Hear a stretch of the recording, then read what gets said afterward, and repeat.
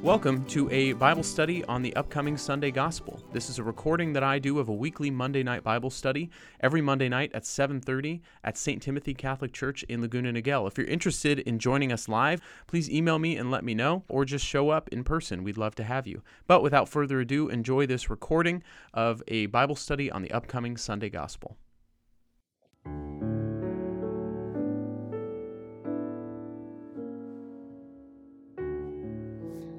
Let's begin in the name of the Father, and of the Son, and of the Holy Spirit. Amen. Good and gracious God, we give you thanks for this evening, this opportunity to come together as a community, as friends, as those who are seeking the kingdom, seeking to follow you as your disciples. And we pray, Lord, that as we dive into the words of sacred Scripture, that you would speak to us. These words are ever ancient and ever new.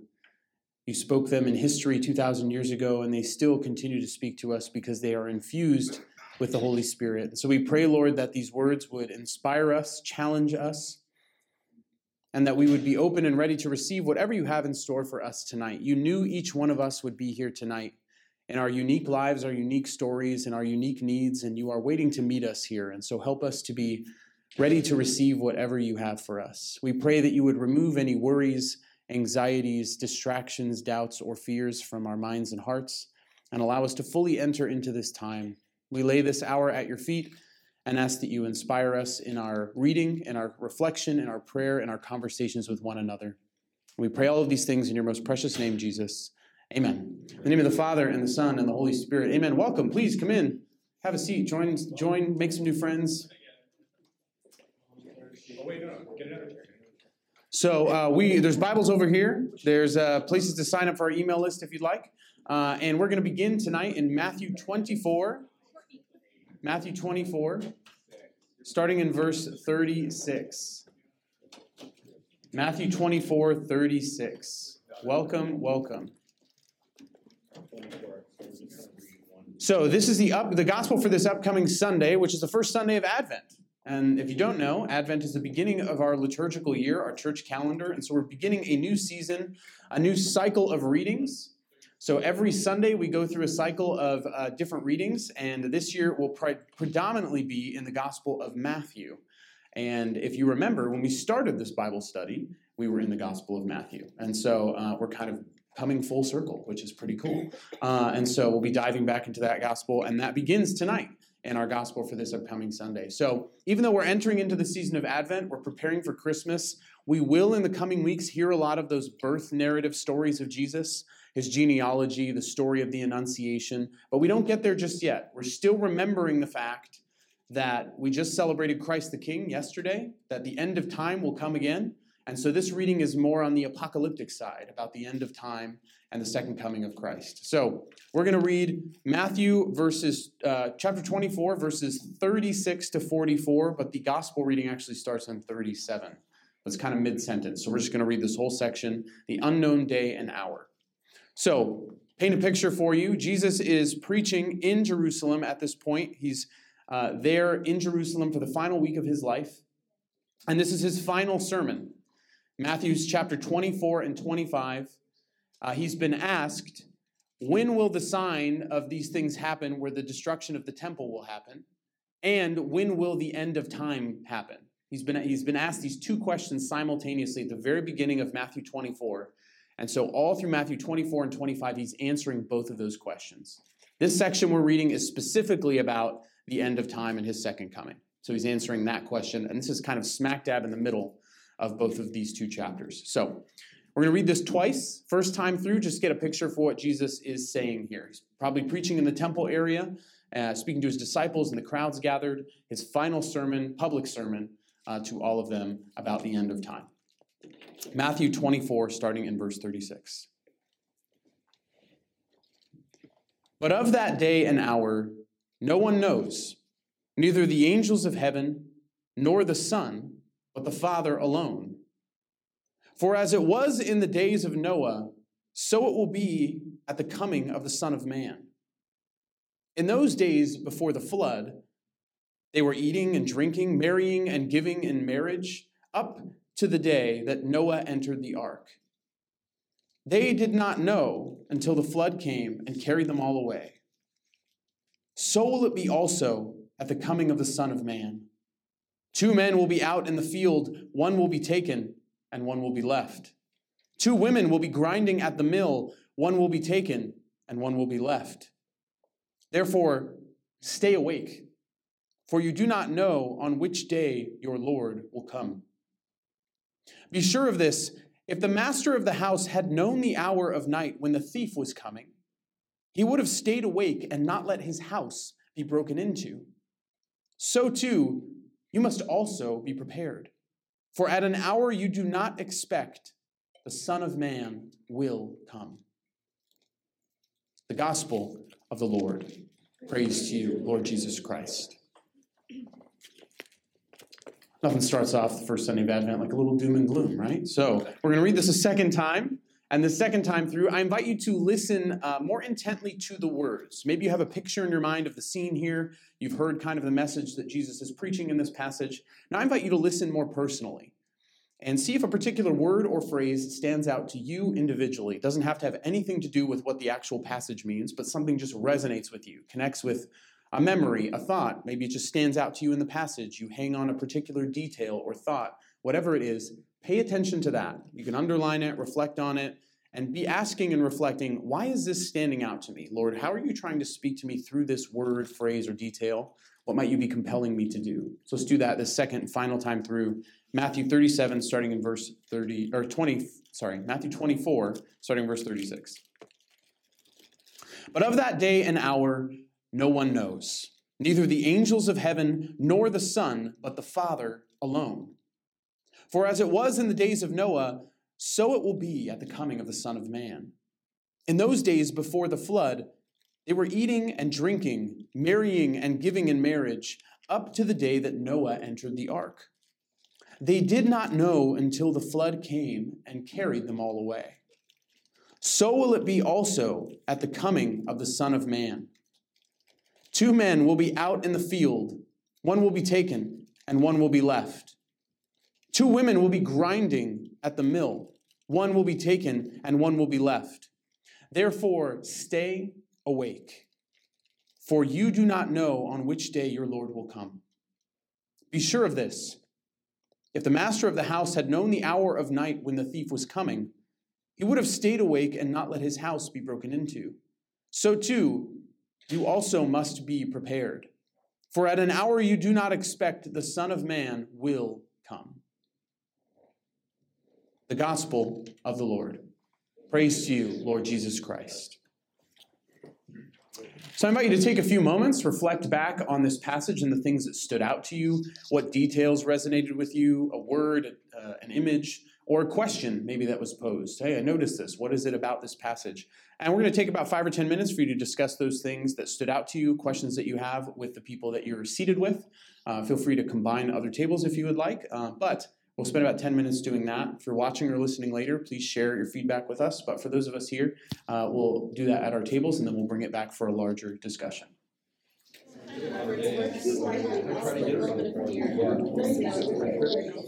I'd love to hear what are some things that are standing out for you,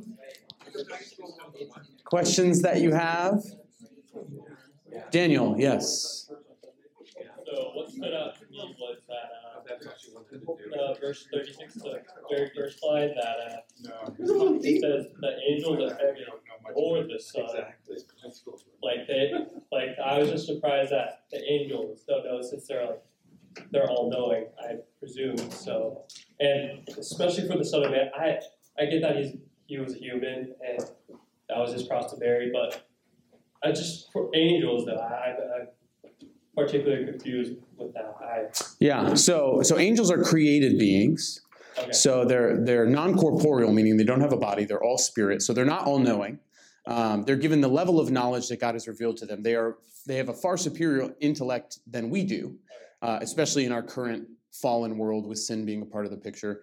We don't necessarily know if in our glorified form, once sin is no longer part of our experience, if we're going to be on the level of angels or not, if we'll be above them, below them, on that, we don't know intellectually. But we know that the only one who knows everything is God. I think the problem with this passage that's very difficult for people is the nor the Son part, right? Because this kind of messes with our idea of the Trinity. In fact, this was so hard for some people some scribes, when they would copy this, they would leave out nor the Son in early Christian scribes. They'd find old manuscripts where nor the Son is absent. And luckily, we have scholarship and history, and we know that they did that. We could put it back in. But because it was so hard for them to understand, it seemed like it was supporting the heresy of Arianism, which was a huge heresy in the early church, almost completely derailed our theology of the Trinity. So if you know, the Council of Nicaea, where our creed comes from, I believe in one God, the Father Almighty, creator of heaven and earth, that came out of the Council of Nicaea in the year 325. And the Emperor Constantine called this council because there was this dispute. And he was now the emperor in charge of Christendom. And when there was a dispute that was part of Christianity, it was now a civil matter, and he wanted to get this resolved. He and a majority of the people at this council believed in the heresy of Arianism, which was put forth by the heretic named Arius. And it was that Jesus was simply a man. He was not God. He was not divine. He had this supernatural connection to God, and God was able to do supernatural things through him. But they believed because of passages like this that they couldn't reconcile, and because Jesus died, they couldn't comprehend the fact that how could this person be God? And so you may know the famous story, I've shared it here before. One of the proponents, or the people against Arianism, was St. Nicholas, also known as Santa Claus, who punched the heretic Arius in the face, which is an amazing new image of Santa Claus, if you didn't know that that happened. He was then imprisoned, and they continued to dispute, and they came back to St. Nicholas and found that an angel had ministered to him and given him the Holy Scriptures, the Holy Writings to read. And they were so moved by this, they let him back into the council. And through the deliberations, Arianism was actually defeated. And then we have the Trinitarian theology coming out of that council and subsequent later church councils because of that. So we have an understanding of what is clear in Scripture, that Jesus is God. I mean, he says that himself in many different places, and so we can't refute that. What we have to reconcile is why this says nor the Son. And so I want to point to a couple other passages here. There's one in Acts chapter 1, verse 7. And what's interesting is they ask Jesus a similar question here. This is now after Jesus has risen from the dead. So the passage we just read, Jesus has not yet been crucified. The passage I'm about to read to you, he's already been crucified, he's risen from the dead. So in Acts chapter 1, verse 7, let's say verse 6. They gathered together, they asked Jesus, Lord, are you at this time going to restore the kingdom of Israel? He answered them, it is not for you to know the times or seasons that the Father has established by his own authority, but you will receive power when the Holy Spirit comes upon you. So notice there's a distinction here. He's no longer inferring that he does not know. Now he's saying it's just not for you to know when they ask him. Okay? Before, he implies that he doesn't even. He says directly, the Son, me, I don't know. But now after in his resurrected form, when it's clear that he is divine, he now is expressing that he knows. Okay, so there's a difference there, right? And then this kind of comes to fruition in this famous Christ hymn, Philippians chapter 2. You've heard this many times. It's the second reading at Mass, like several times throughout several liturgical years, where it says, have among yourselves the same attitude that is also yours in Christ Jesus, who though he was in the form of God, did not regard equality with God as something to be grasped. Rather, he emptied himself, taking the form of a slave, coming in human likeness, and found human in appearance. So what this is revealing is what's called in our church the hypostatic union, which is a fancy way to say hypo meaning two, static meaning persons, that Jesus has two personalities, two states. He is fully divine and he is fully human. He's 100% God, he is 100% human. I know that equals 200%, but 1 + 1 + 1 also equals 1 in the Trinity. And we don't know how that works, but God can go outside math and the laws of physics and time. And so we know that he was fully man, else he wouldn't have been able to die. We know that he's fully God, otherwise he wouldn't have been able to rise. And so the church named that doctrine the hypostatic union. And so in different instances in Scripture, Jesus will show us his humanity. And he'll show us and model for us how we are to be in relationship to the Father in moments of doubt and moments where we don't know. So in essence, in this passage, nor the Son does not mean that Jesus is not equal to the Father. Because in John 10:30, he says, the Father and I are one. And the word there for one in Greek is hen. It means singular, like we are one and the same. We are unified.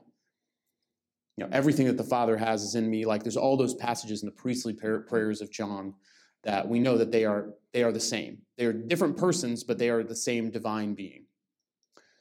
And so, at the same time, Jesus reveals different things. He's showing his humanity. You maybe remember this in the Garden of Gethsemane in Matthew chapter 26, verse 39. Let's see, let me find it.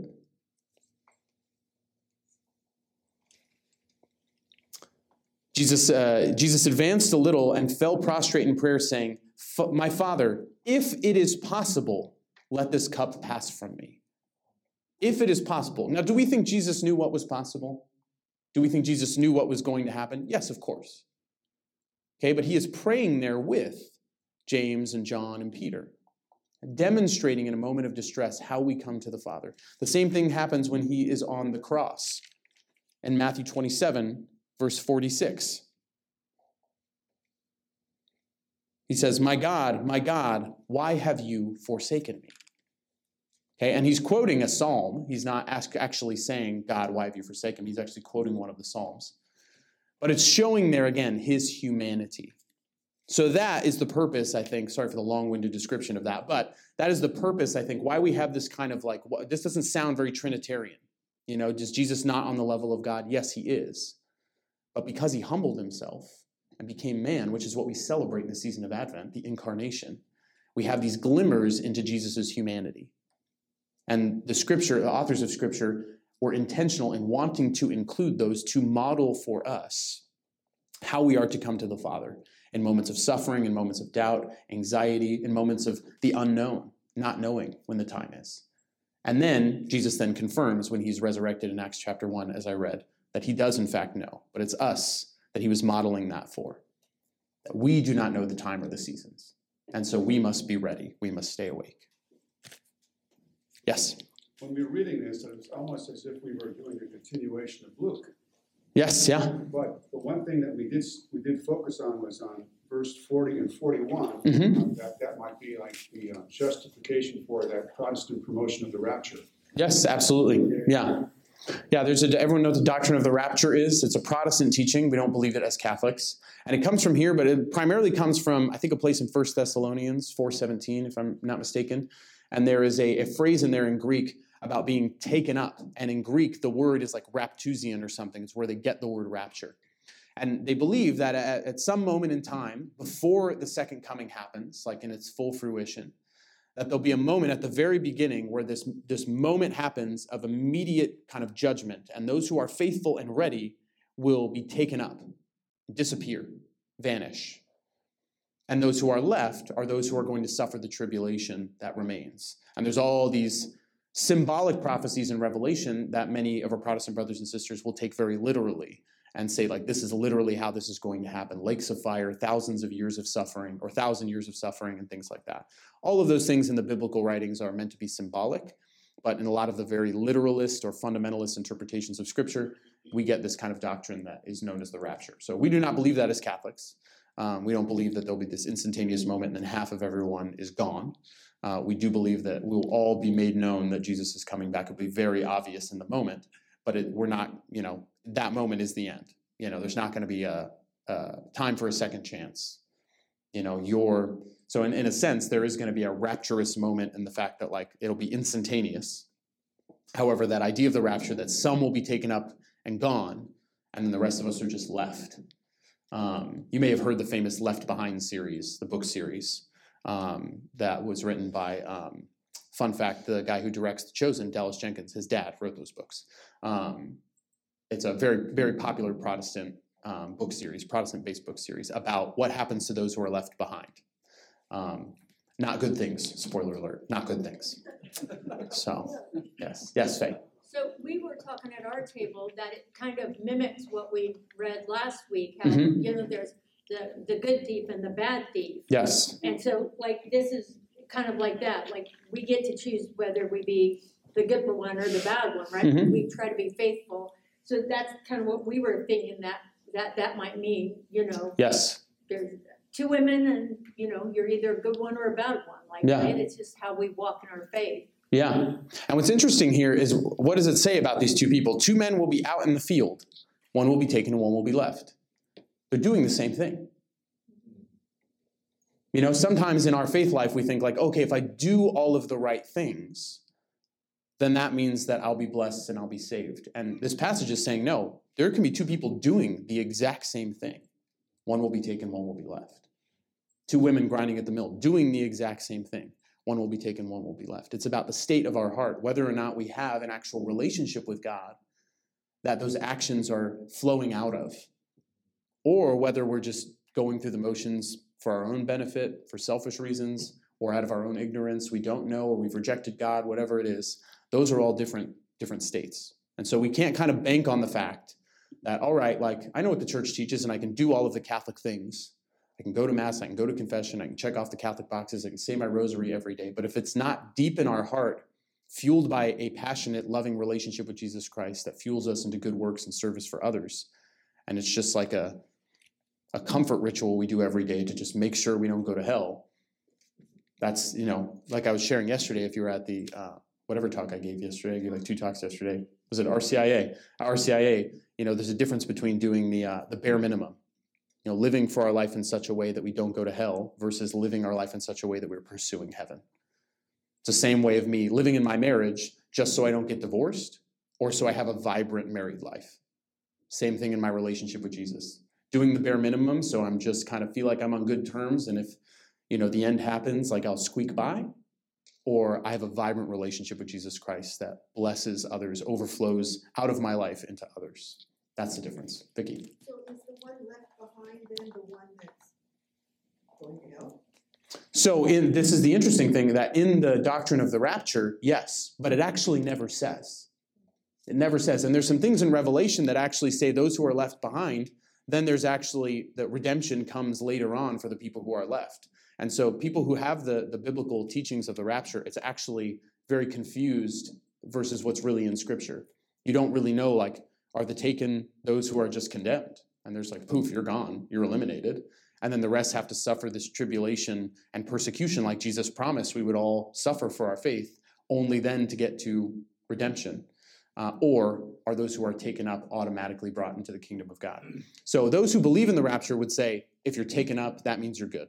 That's what they would say. That's how they interpret it. But if you really are honest about your interpretation of all of the scriptures that support the rapture, it doesn't clearly, definitively say either way.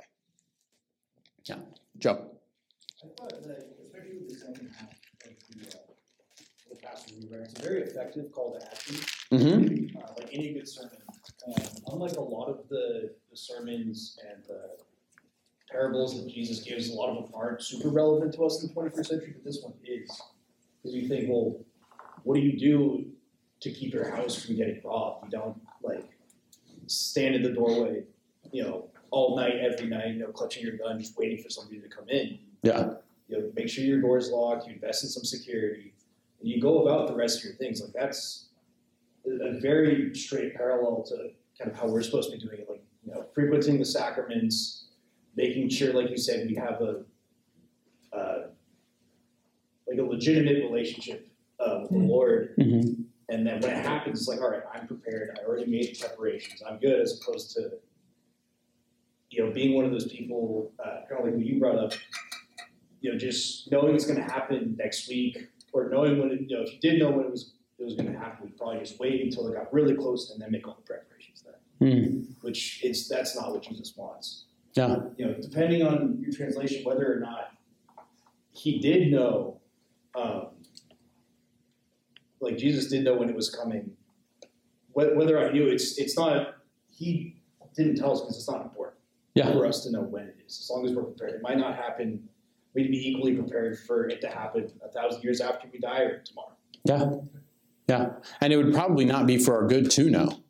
Because then, like you said, people would either get complacent or they would get super scrupulous and freak out, And that would be the equivalent of like waiting at the door with the gun, like so scrupulous, like I am going to be ready. And then the second coming comes and we face Jesus and he's like, you completely missed your mission and your purpose. You were too busy just guarding the door, like, what are you doing?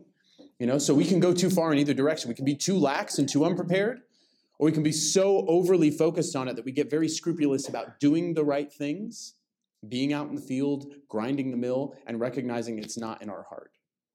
And in fact, if we're operating out of fear, then we really don't have a relationship with Jesus, because Jesus tells us time and time again, the most repeated phrase in all of Scripture is, do not be afraid.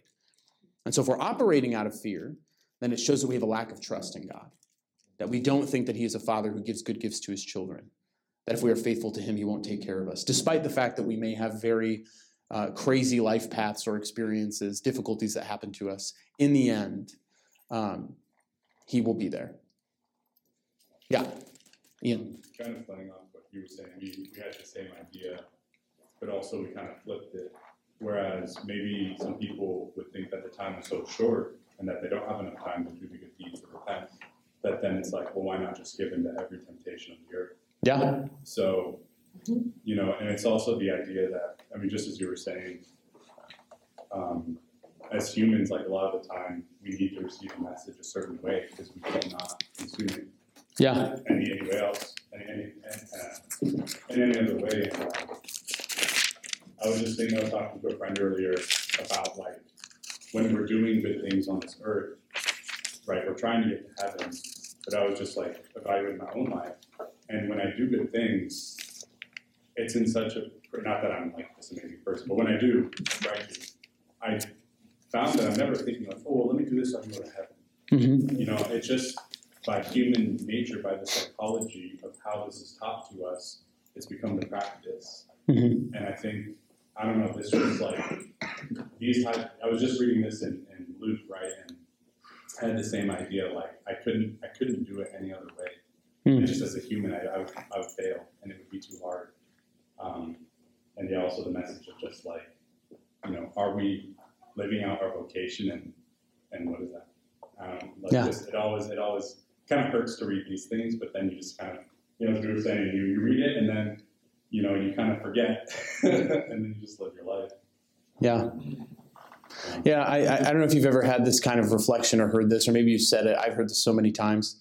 I really want to get back into my relationship with God. I want to get back into my faith. I really want to grow spiritually.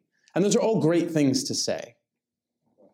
But what Jesus leaves us with in his final sermon is basically a challenge, a commission to say, yes, that's great, but what if you only had today?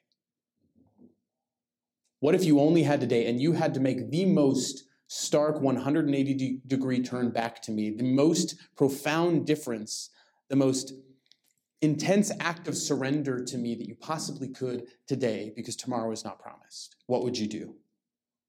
That is the mentality of the Christian who takes this passage seriously. That does not let the sun set, not only on your anger, as Scripture says, but on anything left unrepented, unoffered, unthanked, unsurrendered.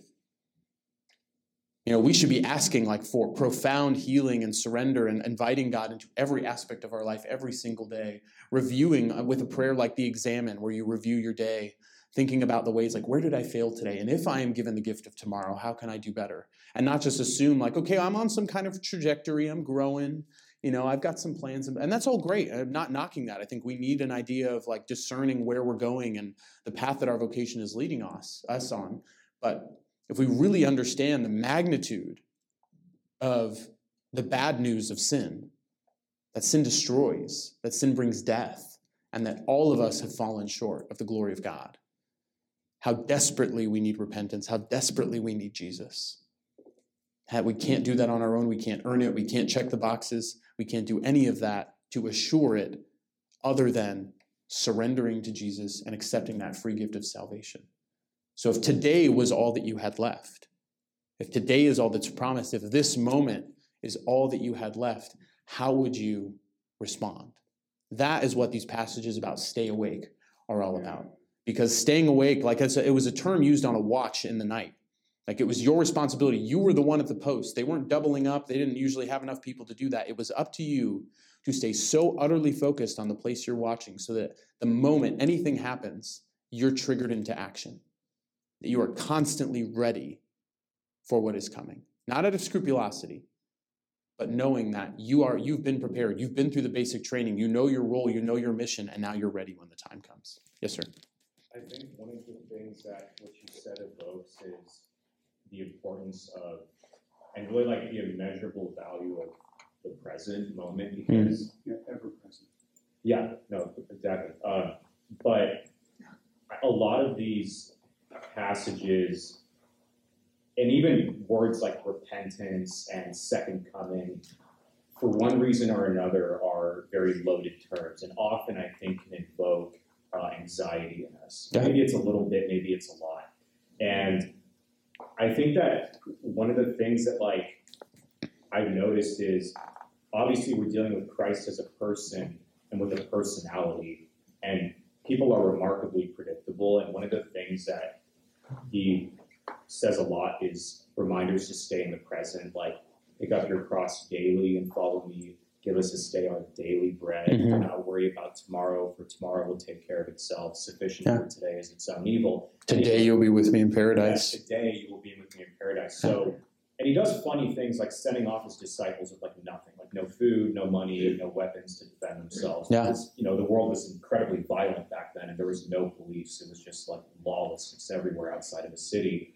And you have to think that with all of these things, like I only have the present where I'm sitting in this chair right now. Mhm. And I used to get mad at that because I wanted things in the future, but honestly, it simplifies things so much. Like, well, you know, I only have this little space and sitting in this chair, and it's like, well, it's hard to like sin in a major way right now. Yeah. Sitting down Mhm. and I'm amongst people. And so when you boil it down to these like manageable bites, it's a lot less scary. And if it happened while you were doing what you needed to do, it's not something you were just white knuckling a shotgun, you know, waiting at Yeah. the door. It's like, you know, you're okay, the thief comes, but the thief is my friend, Christ. Hmm. So, Yeah, and you know, you're reminding me, how am I a good steward of what I've been given in this moment, right?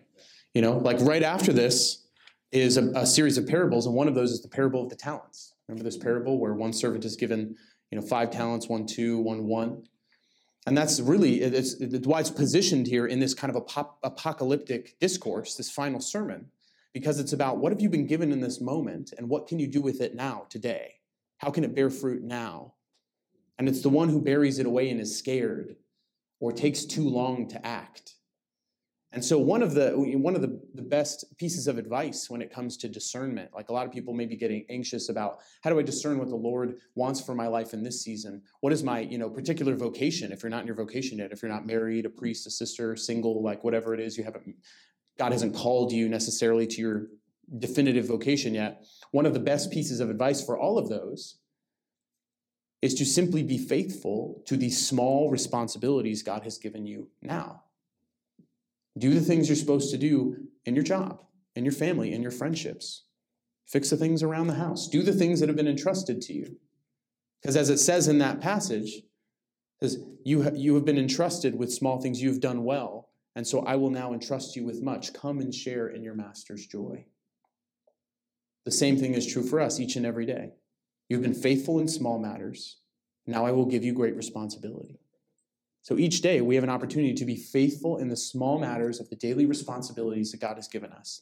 And in doing so, we are training ourselves to learn how to say yes to small responsibilities every day. So when the big shifts come, when the big ask comes from Jesus, it says, okay, I want you to now veer left and go do this. I want you to change careers. Or this is your vocation. Or this is how you're responding to this immense act of sin, suffering, or destruction in your life or in your world. Now do this. We've been so accustomed and trained to saying yes in the small, faithful things that it'll be so much easier to say yes to the big, large things. So focusing in on that present moment is the only way we can discern. It's the only way we can be faithful long term. Because tomorrow is not promised, but today is the training ground for what might come tomorrow. That's why we stay awake. That's why we're constantly aware, constantly ready. Not to be afraid, not to fear. And I'll be the first to tell you, and you probably know this already or maybe have experienced it, passages like this have been used in Catholicism and in the history of a lot of other churches to preach fire and brimstone-y type of sermons to just scare the hell out of people to try and scare them into heaven. And that's not a very effective way to evangelize. It might capture someone's attention to explain to them how bad the bad news is, but then you also have to tell them how good the good news is. And we have to live in the good news each and every day in order to continue to be faithful. Otherwise, we're staying awake out of fear. Ian? Something I just thought of when we were talking about, both of you, about like trusting God in every moment. Like if that seems to be how a lot of religious orders have set up, like the model for priests, nuns, brothers, right? They could be sent to any part of the world at any second. So there's such an immense support framework for them to live that mission on earth. And when was the idea of like a vocation for laity figured out? Like when was it decided that we need to also model that, yet we are not called to be priests or nuns? Like how, if they even struggle doing it? I know it's like an open-ended question, but like also I guess the question really is like, when did that idea start? Or was it there from the beginning? Or was it fostered like later in a council of the church? Like this idea of approaching that level of vocation in our everyday lives? Yeah. So you could argue it's always been present because you'll find saints throughout the history of the church who modeled it. You know, I'm thinking particularly of Saints Zélie and Louis Martin, Saint Teresa of Lisieux's parents, who were so faithful in their vocation that they inspired, I think, all of their children who survived childhood to become saints or up for sainthood, one of whom is a doctor of the church, Saint Teresa of Lisieux. And so I think all the sisters became nuns. I think all 5 of them that survived, if I'm not mistaken. One of them may not have been, but I'm pretty sure. And I think they're all already saints or up for sainthood. So people like that. I'm thinking of people like Saint Gianna Beretta Molla, who died being faithfully wanting to give birth to her child despite the threat to her own health.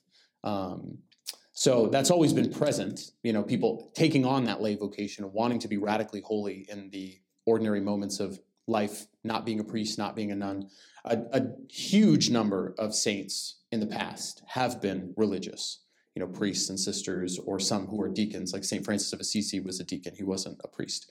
But ever since the Second Vatican Council, and there was theology about that developing leading up into that, but that's really where the idea of the laity and the mission and vocation of the laity was very clearly articulated.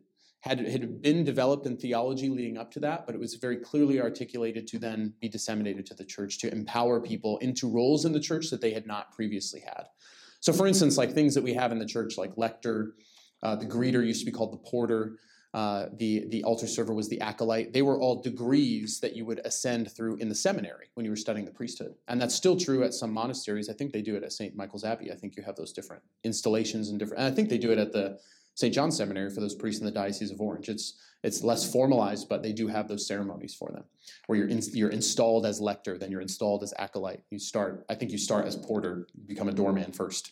It's a good job to start out with, very humbling. But anyways, those things then became opened up. Being able to help in the choir, being a Eucharistic minister or an extraordinary minister of Holy Communion when needed, things like that. But and then things like my job, like. People like me who were not priests did not exist, in most places in the Catholic world before the Second Vatican Council. So that's when it really, exploded. And we're still really, experiencing the ramifications of it. We still are kind of settling in our understanding of what does that mean? Because some people took it way one direction, some people took it way another, and we're kind of only now, 60 years later, kind of converging on okay, what is this understanding we're meant to have? That's not so far in one direction or the other, but is really in the spirit of what the council actually meant. So it's still very new. Greg? Does it really actually always go back to the time of Jesus, like people like Mary Magdalene? Sure. The people you see in Gospels ministering to Jesus, doing other things like that. Yeah. They're not apostles, they're not anything. I mean, they're lay people, in every respect, but they're still contributing that way. Yeah. In a special way. Oh, yeah. I mean, a lot of the apostles obviously became the new kind of hierarchy in the church, but there was an existing hierarchy in Judaism of Levites, priests, and high priests, just like we have deacons, priests, and bishops. So it was a kind of a no-brainer that the new church would be set up in that structure, but there were plenty of people who ran house churches or people who were hospitable to people like Paul, like people like Prisca and Aquila, and Timothy's mother and grandmother, Eunice, and can't remember her other name. Lois, yes, thank you. People like that who are holy women or holy people in the early church who helped support the mission of Jesus and the apostles, who didn't become priests, And the idea of like lay religious women, religious women being sisters and nuns, I don't actually know when that was formalized into. I'm sure we can pinpoint the historical development of an order of sisters or nuns at one point. I don't recall who the first was. I don't know. My guess would be somewhere around the time of the Poor Clares, or maybe a little bit before that. Does anyone know, actually? First female religious order? But it was much later. First formal male religious order was probably the Benedictines in the 6th century. 5th or 6th century, but yeah. So it took a while. Didn't know we'd be talking about that tonight. That's fun. You never know what's going to happen, We're all called to be saints. Yes, yeah. We're all called to be saints. We are. We're all called to be saints. And so I find it very exciting at this time in the church, especially seeing those people who are up for canonization, people who are coming in as like their saints for canonization are being proposed as like these could be saints one day. A lot more people who are lay people, a very like diverse array of people from all over the world, and not just kind of the typical where church was in Western Christendom, priests, sisters. They're great saints. Nothing against those saints, but I imagine we're missing a lot of other people's stories just because they weren't well known from that time. They didn't write anything prolific. They didn't really do anything, publicly extraordinary, but they lived in extraordinary holiness in their homes and inspired the faith to continue. And that really is our call. That's what we're all called to do. That's how we stay awake each and every day to the welcoming the presence of Jesus into our daily life, is to be faithful to those small responsibilities. So even though I work here, I am a adult, ministry coordinator at St. Timothy's, and I preach and I give Bible studies and I do all these different things. My primary role in terms of how God has called me to bring holiness to others and what my mission is to my family, is to ensure my wife and my children get to heaven and I get there too, and that I am leading that charge, and that we are faithful as a family together, seeking to be saints, not in some big public glorious way, not seeking to be some apostle or, some well-known, evangelist, but, humbly, that is my primary mission. That is all of our primary mission, to be saints in the areas that God has called us to. And so instead of thinking, about like, I want to be that St. Francis. I want to be that person who's out there, doing missionary work and traveling the globe. Like, yeah, maybe a small percentage of people are called to do that. But we're called to be saints and evangelists to the person in the cubicle next to us, the Starbucks barista, the person we would like to raise a special finger to in traffic, our children, our grandchildren, our friends, people around the Thanksgiving table that we wish didn't show up this year, all of that, those are the people we are called to be saints to evangelize. We call them loving disciples. Yes, yeah, exactly. Yes, sir. It seems like the saints that are canonized are the ones that really didn't need to be, or just didn't want to be. Oh, yes. Yeah. Yeah, I think I think that's a very good point. I think most of the people who became saints were so humble they never would have recommended themselves. There's some quote, I think, maybe from Padre Pio in his writings, where he says, like, the closer people become to being actual saints, the more aware they become of their sin, and thus the more unworthy they see themselves. Yes? I think it also helps that if you read, like, daily entries of what saint of the day it is, there's not just one, there's, like, sometimes dozens. Oh, yeah. And it's funny that there are a lot of them that we just know a name. Yeah. That's it, nothing. Like, not even a date of birth, not a place, what he was, just, it's been passed down, and that's all. And I think that that's encouraging, because I don't put pressure on myself to, like, do it. Like, the people, like, on the top of the list, they do things that are like, okay, so you're the Jeff Bezos of, like, this particular, like, all these crazy things.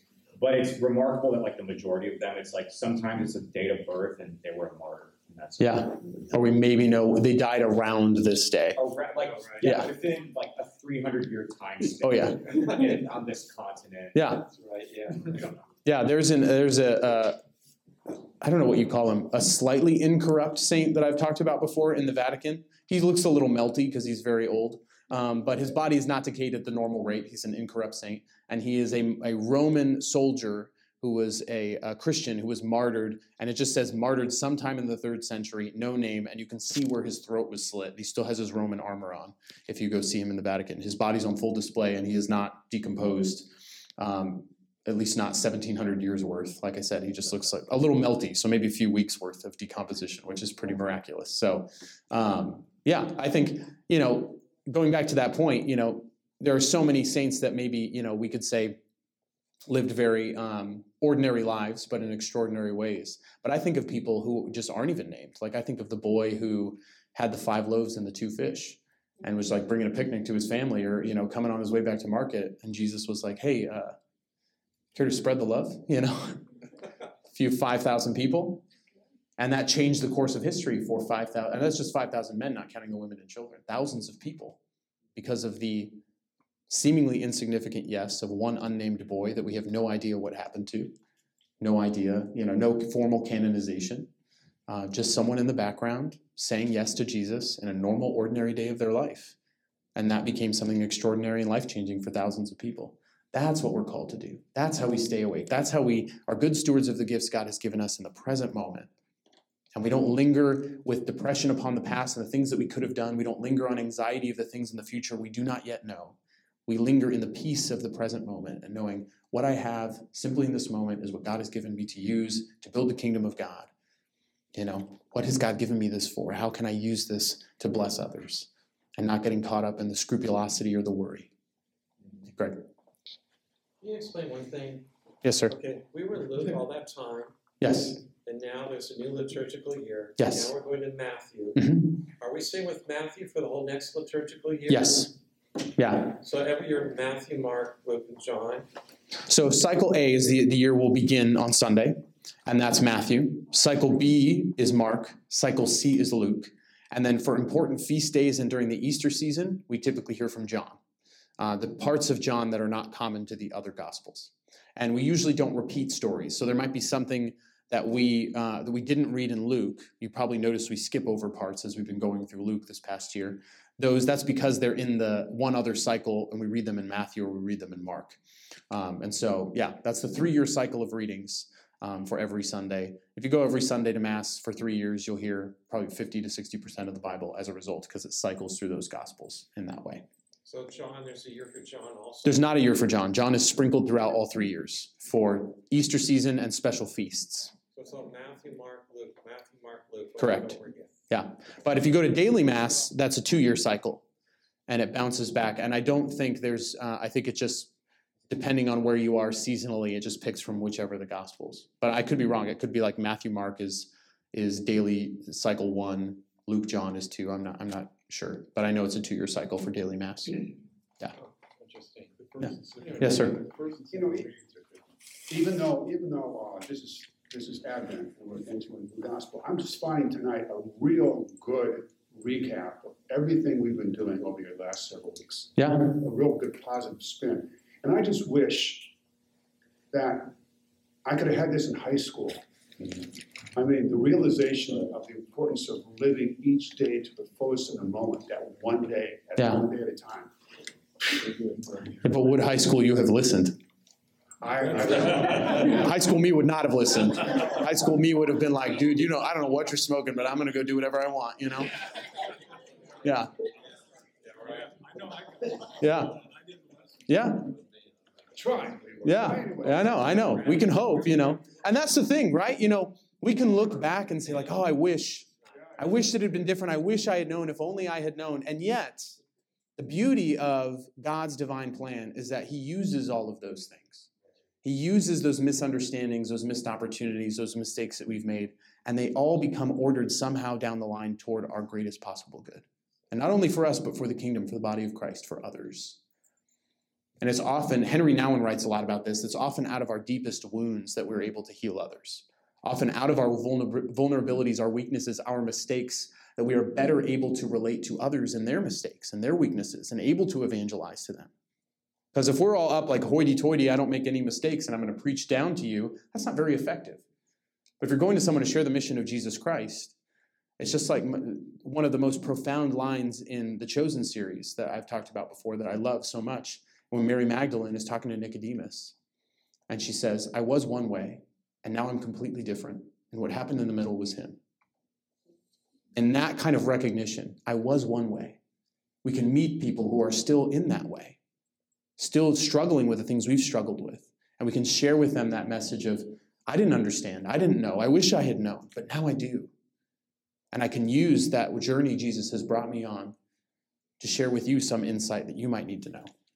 I think sometimes, we've been talking about saints, we've been talking about all this awareness we need of the spiritual life, and sometimes we can get caught up in the I need to be a certain way to respond to this mission. I need to be a certain way to be a saint.